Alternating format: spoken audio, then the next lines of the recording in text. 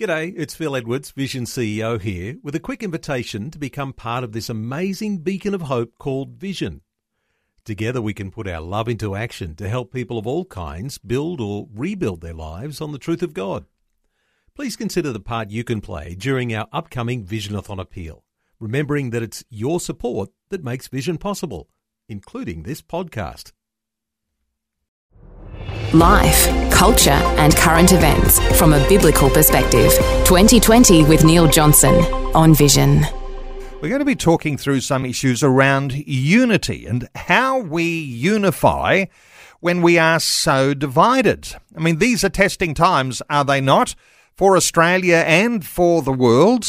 And here we are in an election year. The controversies and the debate, well, typically it polarises the nation. In other Western nations, including nations like the US, divisions between left and right, well, as you'll know, over the past few years, they became so severe, some were even predicting civil war. So whether it is a nation facing off against nation, like Russia and Ukraine, division in communities, churches or workplaces, what we think about a definition of unity may be one of the most important issues for our future. On the sporting field, we love the competition between nations, between states, between clubs, but our division usually stays on the field. We're going to talk about unity today, and our special guest, Christina Dean, who leads Uniforte, specialising in business and organisational change management. Christina is a trainer, a coach and mentor whose experience of God in business has been part of her inspiration to succeed. And Christina, I might say, a special welcome back to 2020. Thank you so much, Neil. It was lovely last time, and thank you so much for your invitation to come back this time. Well, it was lovely last time, and so for listeners who might remember that, and maybe some will, the thought that we'll have a conversation that takes us where the rubber hits the road, where we all are, whether it's in business or whether it's in our families, whether it's in our church, or we can even talk about bigger issues around nations and peoples, those sorts of things. Unity is going to be important. So if we talk about unity and what that means, as a Christian believer, it's going to mean something a little different to what others might think about unity. But for you, Christina, what does it mean when we talk about what unity is all about, defining it? If we just talk about unity and maybe just sort of have an outline about between unity and what division is, that might kind of give us a balanced view of things. So unity is a state of being unified or joined together, according to the Oxford Dictionary, whereas division is the action of separating something out. You might have a parcel of land that you're dividing up, or you have division of politics in Parliament, or you have, sadly, the division of assets following a failed marriage. So in some cases, division is good, and some cases, division is not good. But usually, certainly in relationships, disunity is never a good thing, because it always leads to conflict. Unity is represented by the number one. So when a man and a woman come together, they are one, and they are one in Christ if they are married under the church. Whereas when you have division and disagreements, you have two or more people or groups, and there typically there's tension and there's a growing division. As you say, there can be civil war if the North and the South, as in America, they had a disunity on set of values, and so there actually was a civil war. Unity is a coalition of people in partnerships, in marriages, in unions, in affiliation.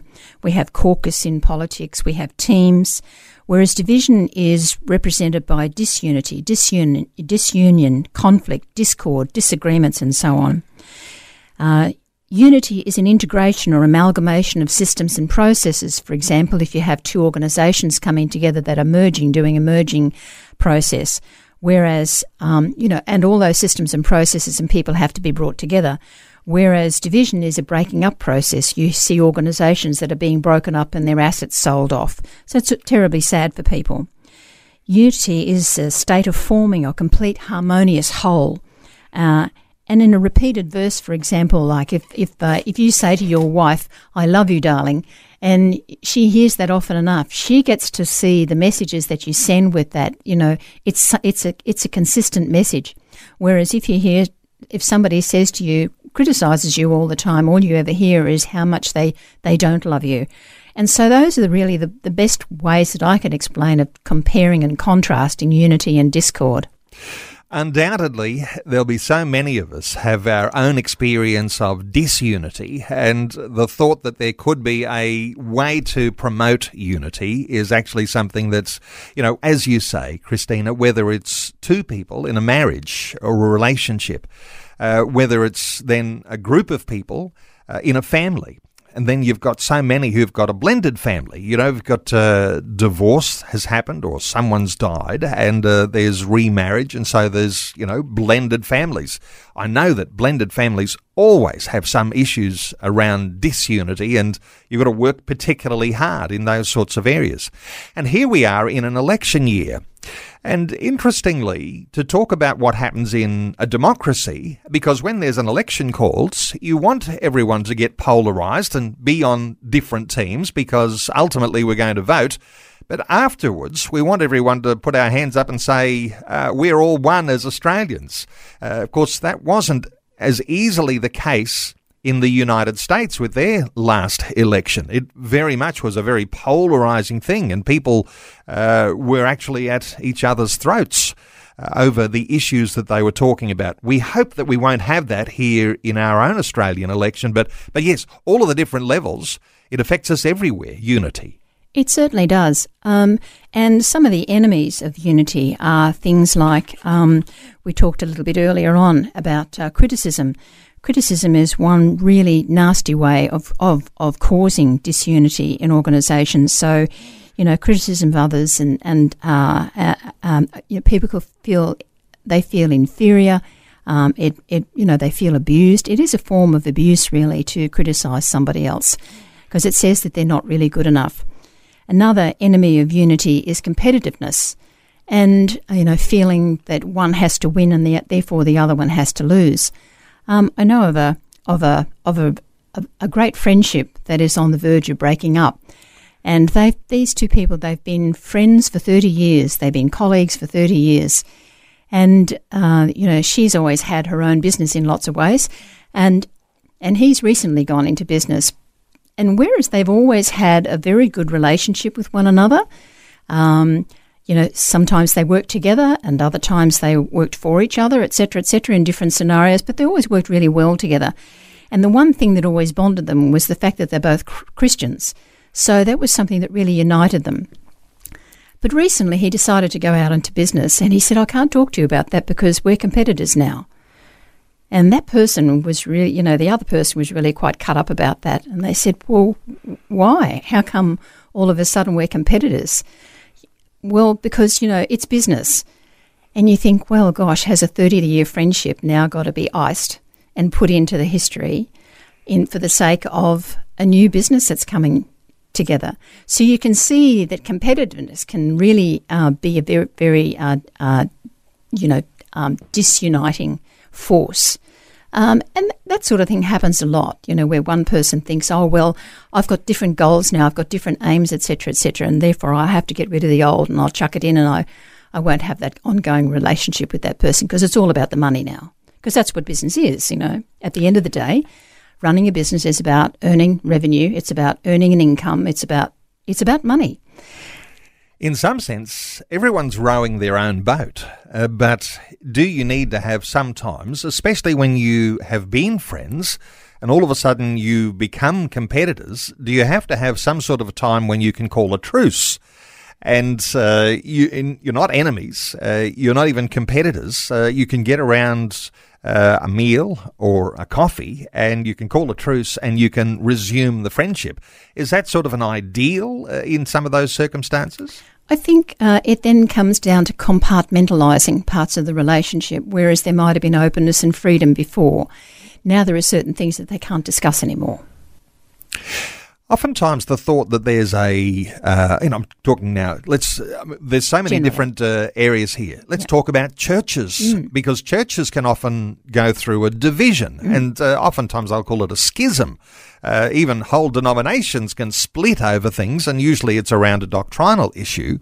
The thought that disunity is actually there are dreadful consequences to disunity, so you've got to work hard at the unity. Well, very much so. In fact, it's interesting that you bring that up, because just recently the world's 3 main Christian leaders issued an unprecedented joint appeal to members of their churches to listen to the cry of the earth and to back steps for effective management of climate change. In a joint message for protection of creation, Catholic Pope Francis, who heads 1.3 billion Catholics, the Archbishop of Canterbury, Justin Welby, who heads 200 million Orthodox Christians, and the Orthodox Ecumenical Patriarchal Bartholomew, who was the senior bishop of the Worldwide Anglican Communion, which has about 85 million members, asked Christians to pray that world leaders at the United Nations Climate Change Conference that they make courageous choices. And we're now seeing that leadership within the cause of Australian Christian leaders too. We're now beginning to get Australian Christian leaders. So if those three had not gotten together for the benefit of our planet, in other words, at last they're starting to see that they actually are all on the same planet, and that we have one and only planet, and that it is God's creation, not just there for plundering and pillaging. It's great to see that they did that, because now we're beginning to see that those sorts of movements are happening throughout the world, throughout the Christian community, that they're calling for care and love of our planet. And of course, we won't turn this into a climate change conversation today, except to say, isn't it interesting? Because as soon as you mention climate change, that's a polarising thing anyway, because there are some who are on one side and there's others who are on another side. So when we draw attention to the fact that there are major Christian leaders of the biggest denominations actually agreeing on something and moving in a particular direction, that doesn't mean that they'll get it all right, but there's a certain sense in which leadership is important here if you're actually moving all together in one direction. Exactly. This would be one of the things that you'd be strong on, Christina, the thought that there is a necessity for leaders to be able to unite, even if there is apparent division. Absolutely. And that gets down to the choices that they make, and those choices are based on their values. So, whereas one leader will value, well, we've got to leave the world in a better place, and another leader will say, well, it's all about the money, those two leaders will have very different paths that they go down. And those choices really are very important. So it gets down to unity depends on values. Do you value each other? Do you value the planet you live on? Do you value relationships, or do you only value the next great car that you can drive? Or, is that great car, is that big house, etc., more important than the unity of having a family where, you're actually raising children and spending more time with children? And we make those choices all the time. But those choices can sometimes disunite our families and our relationships because people feel marginalised. Life, culture and current events from a biblical perspective. This is 2020 with Neil Johnson on Vision Christian Radio. Our talkback line open, 1-800 316 316. We're talking unity today, and around the thought, how do we unify when we are so divided? Or when we do divide, that might actually be for our own strength, and we can come back together on the other side of that division and be united together. And as we've been discovering, leadership is very important in that. So whether you're the leader in your own family or whether you're a leader in the workplace, you might be a leader in your entire community or in the nation listening in today. You've got all the same sorts of issues and perhaps the same principles apply. Christina, if we're talking about the family, sometimes this is where our unity begins because we learn how to unify. And anyone who's raised teenagers knows that you've got to go through all sorts of fiery times before you can actually get to a place where you understand and can lead through unity. If things are falling to pieces, the thought, where do I start in trying to build unity afresh? How do you describe those sorts of things, perhaps in a family unit? I think it's the same in a family unit as it is with a leader in a business, as it is with a leader in the community. The main points to remember is that we can choose unity. And even if we just think about, now, do I want to unite this relationship or do I want to blow this thing apart? And even right at that particular point of time, if they decide, well, no, I think I'd like to make sure that this relationship stays intact, because the consequences are really quite dire. It doesn't matter who you are, whether or not you're a leader in a family or where you are. So, we can, and once we make that decision, we can then develop it. There are various strategies that we can use for that. And even making that decision means that we're actually admitting our need for each other by saying, well, yes, I do want to have this relationship. So admitting our need for each other, committing to each other, being committed to each other, not just in the fair weather, but also not just in the bad, in the good times, but also in the bad time and also in the boring times, because there are boring times. Yep. Respecting each other is an important thing. Supporting each other, and no matter what, even if you don't necessarily agree with what the other person wants, it's a case of supporting one another. I remember my daughter who wanted to get a tattoo. Now, it's quite a long time ago now, but she wanted to get a tattoo, and I've been very precious about her health for a very long time.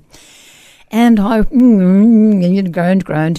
She could see by my face that I wasn't happy about it. She said, actually, Mum, I'm not asking you to make a decision about it. I'm asking you to support me in it.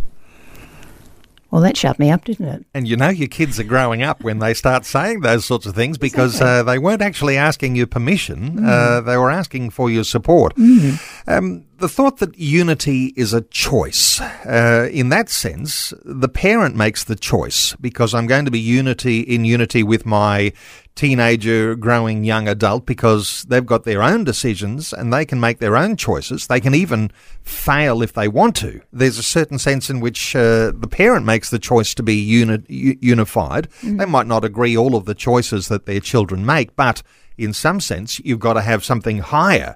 And, of course, we can talk about our faith in that, but having that higher sense of value that will unify us even though we think differently on some issues. Exactly.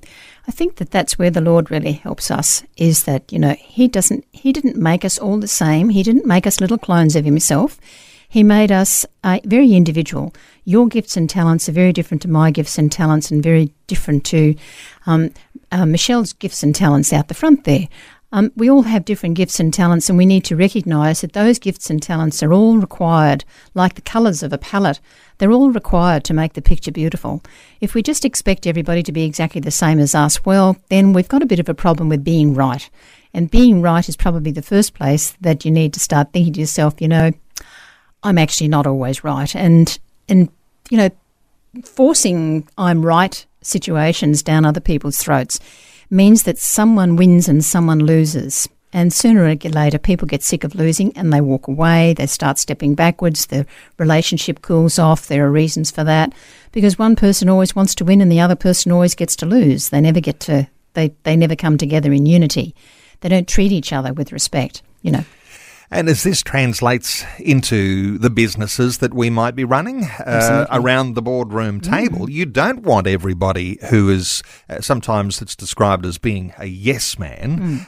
You don't want everyone just agreeing with the chief, the chairman or the CEO, because they don't want people around the table just always giving them the rubber stamp. Otherwise you'd be like Mr. Putin is right now. No one's got the courage to be able to stand up because maybe they won't be there next thing tomorrow. So around the boardroom table, Christina, you've got to have the differences of opinion. You've got to be able to even argue the different dimensions of which way you might move forward and then decide to move together united. Exactly. That's a challenging thing for anyone who's in business or thinking of growing their business. It is very true. And in those situations, often you will have people who get very passionate about what they want and what they want and what they want and what they want. And it's very, very an I'm right environment. And, I have a classic question which I always bring up at those times. I say, excuse me, but do you need to be right or do we just need to solve the problem? And that helps people to sort of realise, okay, no, we really do need to go back to solving the problem. Okay, well, let's look at some options for doing that then, because everybody is a little bit right, and we need to get all of those options out on the table and then work out which ones are the best ones. Because the world is such a fast-moving, rapid place these days. I would say, Neil, that I study for at least an hour a day on how the world is changing. Otherwise, as a management consultant and an educator, a coach, I cannot keep up. I need to keep up for my clients. But most managers do not have the luxury of that time. They rely on me to have a lot of those answers, for me to be sending them, particular material that will help them to make decisions, for them to know that, for example, that next year your insurance rates are going to go up because I just watched a program by some international organisation telling me about the cybersecurity issues and how that's going to push up demands on cybersecurity requirements in organisations. Well, these guys, they go, wow, I never would have known about that if that, and what's it likely to be? It's likely to be up to 25% hike. Well, they go, well, where are we going to get that from, and how do we avoid that, and how do we, so it means that this year you need to put a lot more money into your cybersecurity, otherwise your insurance rates are going to go up tremendously. So it's those sorts of things, and if executives didn't have people who could speak to them honestly and remind them about those things and have the courage to be able to say, well, yes, I can see your point. However, have you considered this? That nobody is an island. Otherwise, we would all just have footballs for friends. So whether we're talking about leading your family or leading in your business around the boardroom table, sometimes it's good to have someone from outside come in. Sure. Perhaps to remind us of the rules. Sometimes we don't always recognise that there are rules in our family, rules in our business, rules for how we get on with each other. And the rules aren't there to stifle us. They're actually there to help us to move forwards. How do you describe the sorts of rules that you might be using in your business or in whatever organisation that also actually make sense in our families as well? First of all, there's always the law of the land. And we are all subject to those laws. And it doesn't matter if we like them or not, they are the laws. And so, that's our first go-to. So as a consultant, I would always be saying to an organisation, for example, who might be undertaking change and they don't have much of a plan for the well-being of some of their staff, I just say, so how are you going to get around that? Because it's actually a legislative piece in the workplace health and safety regulations. That you now need to consult with your staff. Oh, look, we're not going to consult with them. They'll just do what we tell them. Well, actually, that's going to be an issue for you because, you may find that you have a lot of people who now actually do know the law and will go to either unions who will uphold that law, or if they go and take you to court, it may very well cost you a lot more than the benefits that you get out of it from this piece of technology. The thing that we have, almost like a superpower or an incredible advantage when we are Christian believers, is that we've got our own playbook. Now, the playbook is tried and true. It's been tested over thousands of years. And we know that when there is a conflict to resolve, there are principles in that playbook that help that to happen. So the Christian, we have a playbook. Might be useful if we're all on the same page together, as I think you mentioned earlier in our conversation, but this is a wonderful advantage that we have as Christian believers. It certainly is. Because to begin with, we really, it helps us to, as Christians, we know that we are God's children. Everybody is God. We're all God's children. It's just that some of us, have decided to accept Jesus Christ, and, that is what leads our lives. So, Jesus, as we know, we've just been through Easter and that whole unity process of redemption, of reconciliation back to God, of dying to the self and being resurrected as Jesus did for us. And we have that continuum from the Garden of Eden through to Jesus, and, it's up to us to make choices about that. Now, what's interesting about it is that there is one common character that's followed this whole story from the Garden of Eden all the way into our present day, who causes disunity. He comes to rob, kill and destroy. He does not come to unify anybody. Any time that you've got a facing off in a situation, there is this potential for this individual to be interjecting to rob you of your peace of mind, rob you of your family, rob you of your health, to destroy everything that you've ever built, and to crush anything that's good in your life. That's his main goal. That is his main goal. And he was the one who tempted Eve in the Garden of Eden and said, surely you won't die if you just have a piece of fruit of that tree. Really? Just have a piece of fruit of that tree. It's not going to kill you. Well, it did kill us. And not only did it kill her, but it killed her husband because she talked him into it as well. And the whole blame game started. And from that time, they were driven by shame and guilt and apathy and grief and desire and anger and pride, which leads to humiliation and blame and despair and regret and anxiety and craving and hate and scorn. And that's what happens if you've got disunity happening. And if you've got that happening in your family, if you've got that happening in your business, 9 times out of 10, it's probably because you are not working with God's playbook, which is about love, joy, peace, grace, goodness, kindness, patience, the fruit of the Spirit, in other words. You're dealing with somebody who has tempted you away from that playbook, and now you're playing a different game. And if you're playing that game and you're seeing those sorts of things happening in your organisation where there is a lot of blame and excuses going on instead of results, you've probably got a lot of disunity in your organisation. And the more that there is disunity, the more it is unlikely that the business will succeed, the more it is likely that people will leave, the more that it is likely that everything will collapse around you. So, deal with it. It's, you've got to get back to God's playbook. If you're going to run a successful business, there are rules to doing that, and it's about treating each other with respect and kindness, supporting each other, getting along with each other, being patient with each other, being honest with each other. And for leaders especially, they've got a special role to play, because they need to be rolling out that playbook in their organisation. They are the ones who need to be examples to other leaders and be able to look at themselves every morning and every night and say, well, how well did I go today? And did anybody follow me today? Or how much confusion and chaos was in my organisation today? Because if there's confusion and chaos in your organisation, it's nobody's fault except those who are leading the organisation. I hate to tell you the truth about this, but it's actually true. That's what leaders do. You have followers and you have leaders, and, you may have leaders within the organisation who are creating a lot of chaos. Well, it's better you get rid of them. No matter how good they are at their job, better you get rid of them, because, they are creating too much chaos. The organisation cannot ever grow and be steady under those circumstances. It won't ever be strong and steady and stable. So good leaders are there being examples to each other and to their people.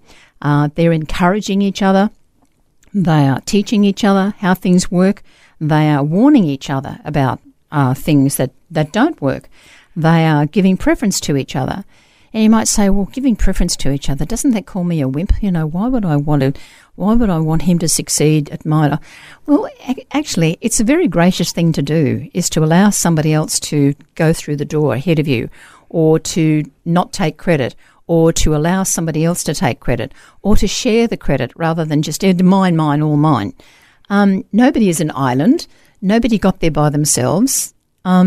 We all need each other to get through life, and if we don't get that, well, then it's probably going to be a fairly lonely party. Success parties are probably going to be fairly isolated. Christina, if I'm leading an organisation, I might say I've got so much on my plate. The day-to-day running of this organisation, I'm working a 12-hour day as it is. And then you come along and you say, I need to understand that there is a different playbook that I need to incorporate into the way that I run my business. Mm-hmm.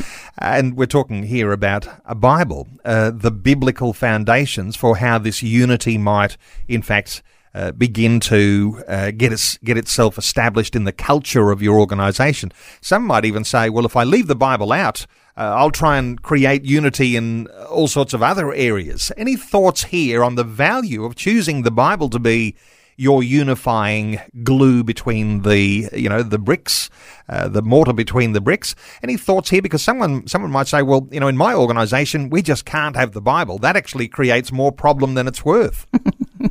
Well, I'm going to have a bit of a chuckle here, because you remember how I said to you earlier on that I spend at least an hour a day figuring out what's going on in the world? Yeah. For my clients. Well, I can tell you that that I've read many, many textbooks. I have a Master of Business Administration. I have various other qualifications in communication and counselling and, 3 or 4 others. And I can tell you that at the end of the day, most of the good ideas came from the Bible. John Maxwell, for example, in the United States, John Maxwell has been quoting the Bible and doing exceedingly well with that, with the most of these the Fortune 500 companies for the last 50 years. And people say to him, "Where do you get all your ideas from?" He says, "Here, this is it, just here." Yep. And they go, "Well, And so, what's really interesting about it is that if somebody were to say to me, "Well, Christina, what book should I read? I need a lot of wisdom. What book should I read first?" I'd just say, "Well, go and get yourself a great copy of the Bible and learn from that, because you probably won't have to buy a whole lot of other textbooks after that, because most of the good ideas are in there, and most of the books that you read these days are really just a rehash of all of that."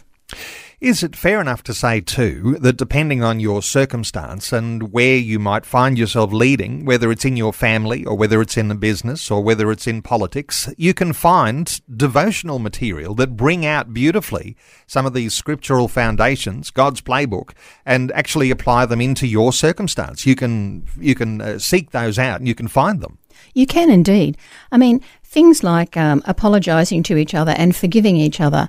You might think to yourself, well, what do I do with that in a 21st century organisation? Well, if you've got a lot of conflict going on inside the organisation, the only way that you can get past that is in the old biblical references. That's what happened in the Garden of Eden. You're sorry, you apologise. One person apologises and the other person says, "I forgive you," and you move on. And that's what happens in families, and it happens in lots of even government programs these days. I worked with a young lady some years ago, and she had developed it was the playbook. It was a playbook for the Youth Justice program. And it's about, and Youth Justice, this program, she actually won the Premier's Award for her work in that area. And she designed a process whereby youth would get the opportunity to meet with their victims, and that they would be able to talk to each other about, what brought that on and what the impact of that was, and they would be able to, one would be able to apologise and the other one would be able to forgive, and they would move on. Now, that's a government program, and that has spread far and wide throughout a lot of different areas. We have the principle of apologising and forgiveness in lots of those sorts of programs. We've got witness impact statements, etc., in the courts. So those sorts of things, we think to ourselves, well, it's just brand new. It's actually not brand new. It's actually goes way back to the Bible. If you apologise, then I will forgive you, and we're all square. And we go back to you're living a sinless life again.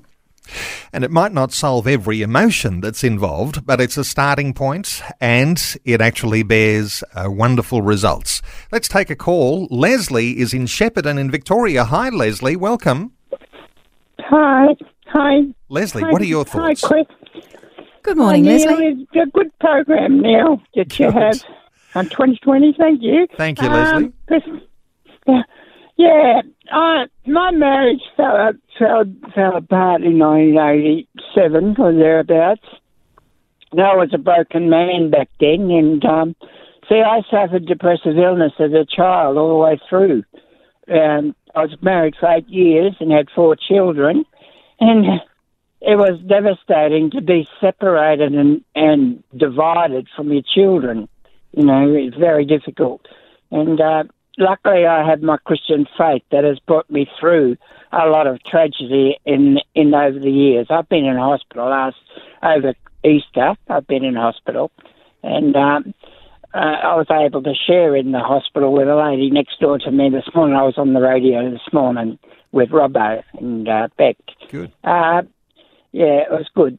And just wanting to share that that how unity is very important in life, because it's so important, because if we're all work together in a team effort.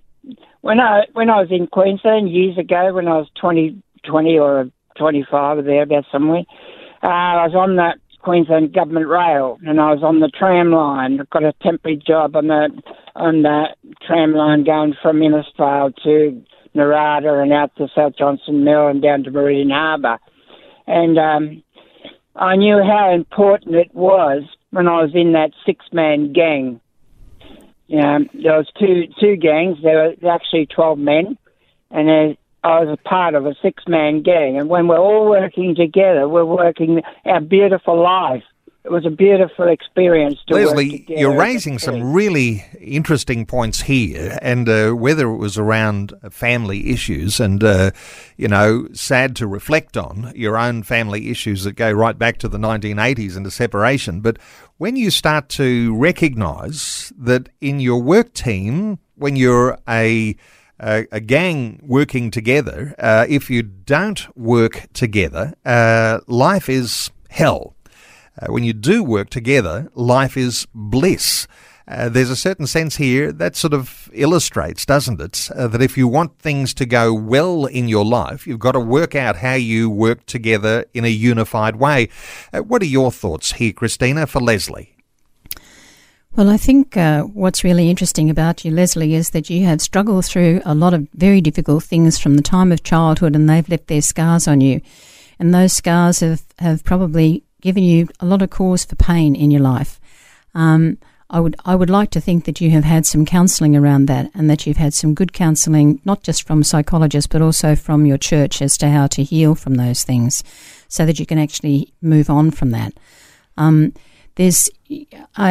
understand very well, and so that's the reason. Can I ask you whether or not you have found forgiveness and apologising, that process of apology and forgiveness, has that been helpful to you in your life? Leslie? I've actually helped a lot of people over the years, and in the Salvation Army, I was part with the Shepparton Salvation Army in Victoria.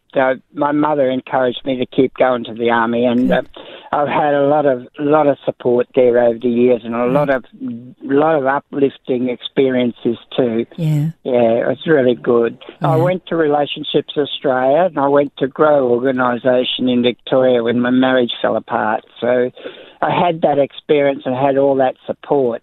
And it was really good and uplifting, Yeah. But I've been divorced for all that time. My wife has gone off the rails now. My boys are in North Queensland, up in the Innisfail area, and my wife has gone off the rails. Oh. Leslie, thank you so much for calling in today. Great to hear your story, and some good things we were able to glean from that.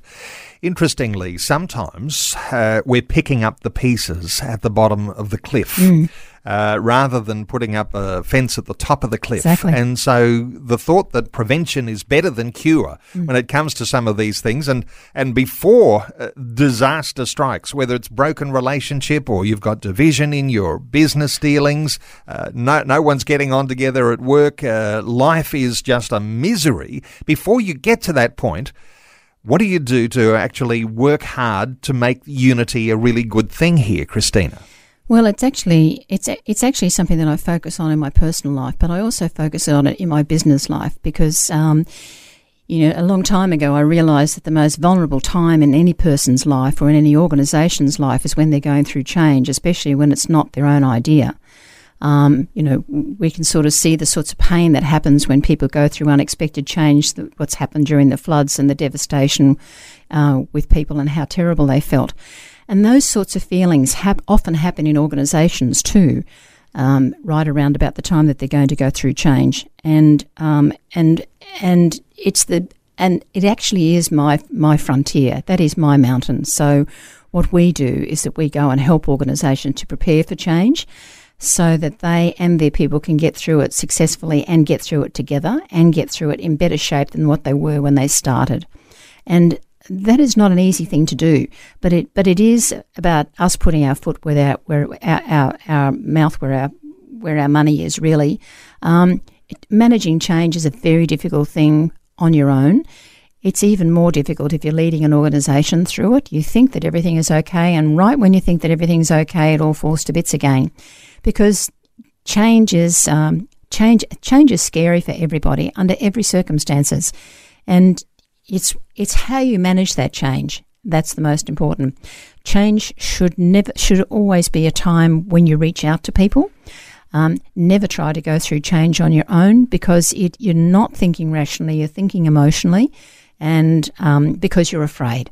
You're afraid of all sorts of bears that might not be there. And it's at those times when you are at your most vulnerable. So if you're thinking about going through change in a business context, you really need to make sure that you put that fence around the top of the hill rather than have to call ambulances at the bottom of it. Because unless you manage that change really well, and by managing change I mean thinking about how you're going to lead it, plan it, resource it and control it, before you even let anybody know that you're doing it, that's really where to go. That's how you build that fence first.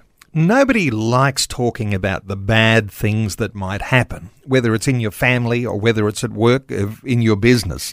Nobody likes to think about that. But here we are in a year where, people are anticipating bad things could happen this year, economically. Those things we don't often like to think about, but is there a time, do you think, whether it's around the dinner table at home or around the boardroom table in your business, where you actually identify what scenarios you might be up against so that you can take some evasive action, so that you might avoid the disunity that can come, that can turn your life to a misery at the drop of a hat? Is there a time to talk about these things? Absolutely. Say, for example, if a young couple are thinking to themselves, "Oh, look, let's get our kitchen done. Let's do that. Yeah, how much is it going to cost? Oh, it's going to cost about $25,000-$30,000. Okay, fine. So yes, we can do that, and we can put it on the credit card, and we can do this, we can do that."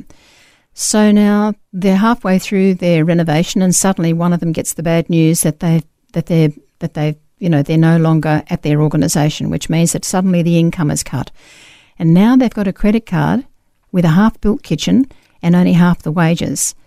And rather than make that decision way up front where everything's on the credit card or they haven't saved enough for it, it's better to think about themselves, well, okay, we know that in these days we've got redundancies, we've got businesses opening and closing all the time. Why don't we put aside, say, 6 months' worth of living expenses, and we'll just put that over an account over here where we can always access. If either one of us actually loses our job, at least we've got this 6 months' living expenses up our sleeve here, and that will be our safety net. So rather than always live on borrowed money, or live on borrowed time, it's best to think about your safety and security. Now, the sad part about it is that if people have had a bad time in the past, especially in childhood, they often are not aware of their safety and security needs. And they actually need to start to be aware of that I'm precious too, and that I need to be looking after myself as well. So we hope that we can look after ourselves, and when we are in unity together, and if we have a certain level of humility, we might appreciate the fact that somebody else in my outfit or my family or around my boardroom table might be interested in my welfare, instead of just being their lone ranger and everyone's battling for their own sense of what's in it for me. There's a certain sense working together is going to be one of those things we all need to work on, whichever organisational area we're all involved in. Time is running out. I wonder if we were coming back to just this thought of unifying. You talked about forgiveness when someone does offend you, and it will happen. You'll get offended by someone. You've got to be able to learn how to forgive. You've got to be able to be in a place where you can encourage one another, and if you're all working together for the same goal, that's going to be a whole lot easier to do. For listeners at the end of our conversation here, Christina, just getting a start, turning over a new leaf, introducing this conversation at work later today or later this week. How are you going to do that effectively? If you worked in an organisation and you can tell that there's a lot of division going on around you, which is, people carping at each other, people grizzling about each other, people going, what's in it for me? And people saying, well, it's all about me, and getting offended by the least little thing. Kind of got to start thinking about, well, actually, is it all about me or is it all about us? And if it's all about us, then what are we going to do about this environment that we live in? Yes, we've got beautiful offices, but really our environment, the relationships that we have with one another are just really untenable. I come to work because I want to come here and do my best, but when I get here, Miriam's always in my face about something and Jack's always on my back about something, and he has terribly smelly feet, and I'm so offended. So how are we going to get past all of that? Well, actually, it's time to think about what's really important. Make some choices about what's really important about the people that you want to spend time with and the kind of relationships that you want to have, because unity is about relationships first. Processes and systems and everything else follow that. But it's about the unity of people coming together first.